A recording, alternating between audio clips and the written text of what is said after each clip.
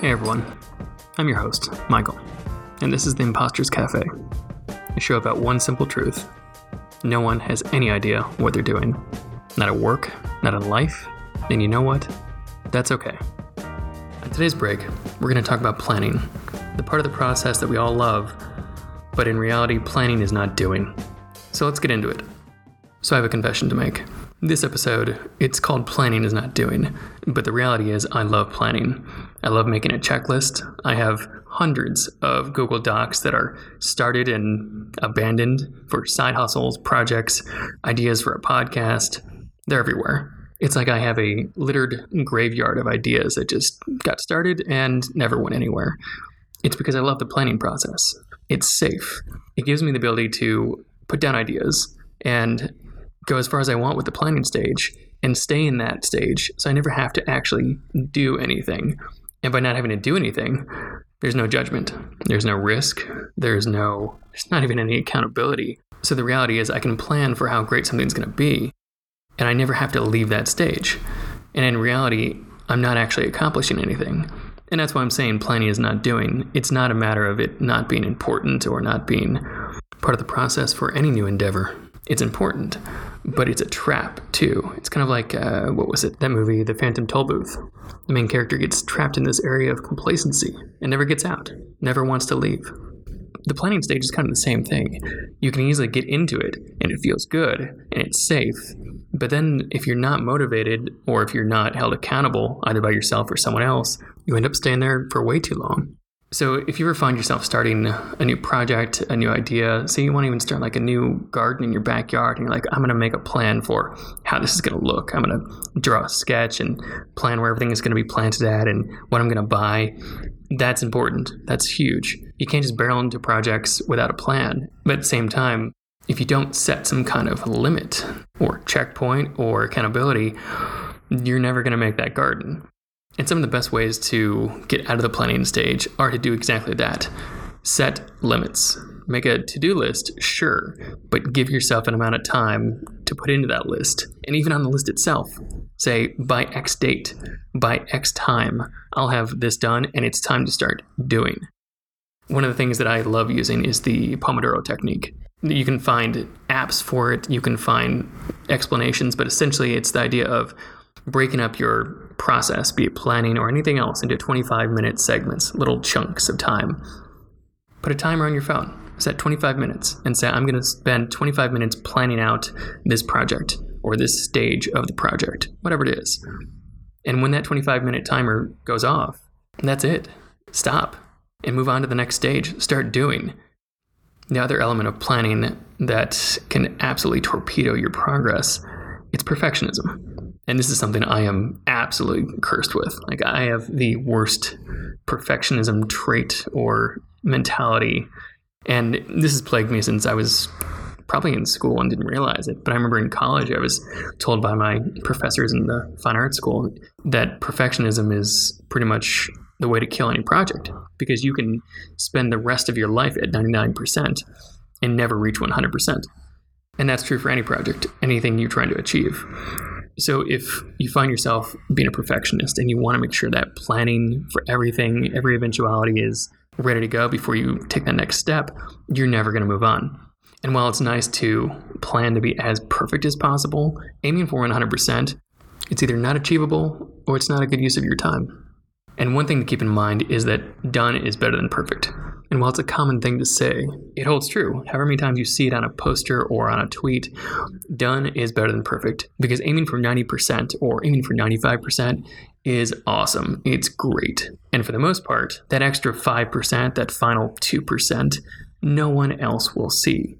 So if you're over here striving for 100% when you're at 98 or however you want to gauge it, you're risking never finishing, never going live. It's kind of like how in the indie filmmaking world, you always see or you always hear about projects that were so great, but they never got finished in post-production, or the script never really got finalized. Well, it may be the best idea in the world, but I'd rather see the film that comes out that is produced at 98% than the film that never gets produced at 100. Some of the best ideas are the ones that are abandoned at 98% because someone wanted perfection. So don't be that person. Don't worry about perfectionism in your planning stage. Don't worry about perfectionism in your action stage, for that matter. Plan, make a list, set a time, and take action. One of the biggest problems I find is that the deadlines are only as strong as you make them. And if you're not willing to be accountable to yourself, or you just don't find that working, find someone to hold you to that accountability, to your planning stage being done on Tuesday and moving on to action on Wednesday. And the final part to face is the fear of being judged. This isn't the perfectionism issue. This is not the planning needs to be cut off at 25 minutes thanks to the Pomodoro technique. No, this is something that you need to realize that we all have inside of us. That fear of being judged is something very primal. So the idea that we never leave the planning stage means no one ever sees what we're doing. No one ever gets to read the book, see the photo, hear about the new business pitch. And as a result, there's no risk. We're not going to be judged because no one knows about it. Well, yeah, that's great. It's safe, right? If no one's judging you, then your project is amazing, at least in your head, on paper, on your planning checklist, but it never comes to fruition. Something I always think about is how many failures of others, be it coworkers, friends, family, people I don't even know, how many of those people's failures do you remember? Do I remember? I can't think of any. I mean, honestly, I can't think of any public failures of people that I know, even past coworkers I didn't get along with. I just don't recall it because it didn't stick with me. It didn't matter. It really wasn't something I thought about or even realized for more than a couple of seconds, if I did at all. So what that tells me is that my fear of being judged for releasing an episode of this podcast or any kind of project or any kind of idea to the world, if it fails, it's an opportunity to learn, to do it better the next time. But my fear of being judged, that's bullshit.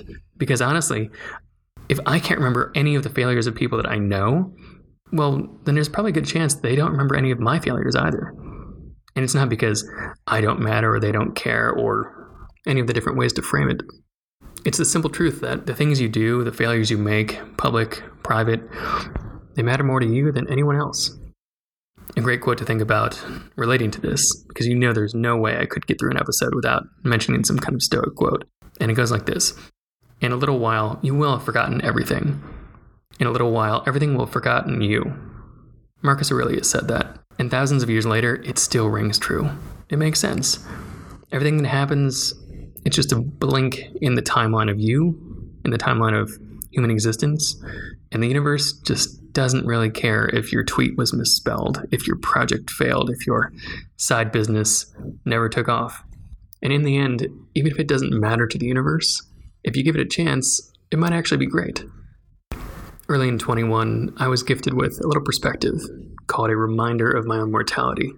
And while I didn't turn into some fatalist as a result of the experience, I was reminded that the projects that I had on hold, the ideas I had in these Google Docs that just never got revisited, I needed to get back to them because nothing's a guarantee. Tomorrow is not a guarantee. And this isn't some reminder of, oh, well, life is fleeting and you need to live every day like it's your last.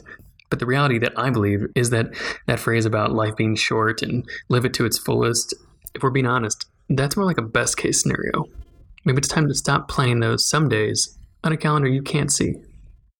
So look at that planning list you have, the ideas you want to do this year, the goals by X date, month, or year. Start doing them. Put an end date to the planning and start doing it. One of the phrases that I love in the tech world here, and at the same time it works for the creative industry as well and many others, it's shipping. It doesn't mean shipping a box through UPS. It means getting the product out, getting the thing that you say you're planning on doing done and out. And that's something I think we should all think about, that perspective on life not being a guarantee. So you might as well stop planning and start doing. So to recap, embrace the planning stage. Enjoy it, but set limits. Hold yourself accountable, abandon perfectionism, aim for like 90%, and then ship the damn thing. That project you've been putting off, that idea that you can't wait to get started on, I think it's time to stop talking, stop planning, and start doing. And that's it for today's coffee break. Thanks for joining. If you like what you hear, go ahead and subscribe. I've got more coffee breaks and more interviews coming up. So for now, I'm Michael, and this is the Imposter's Cafe.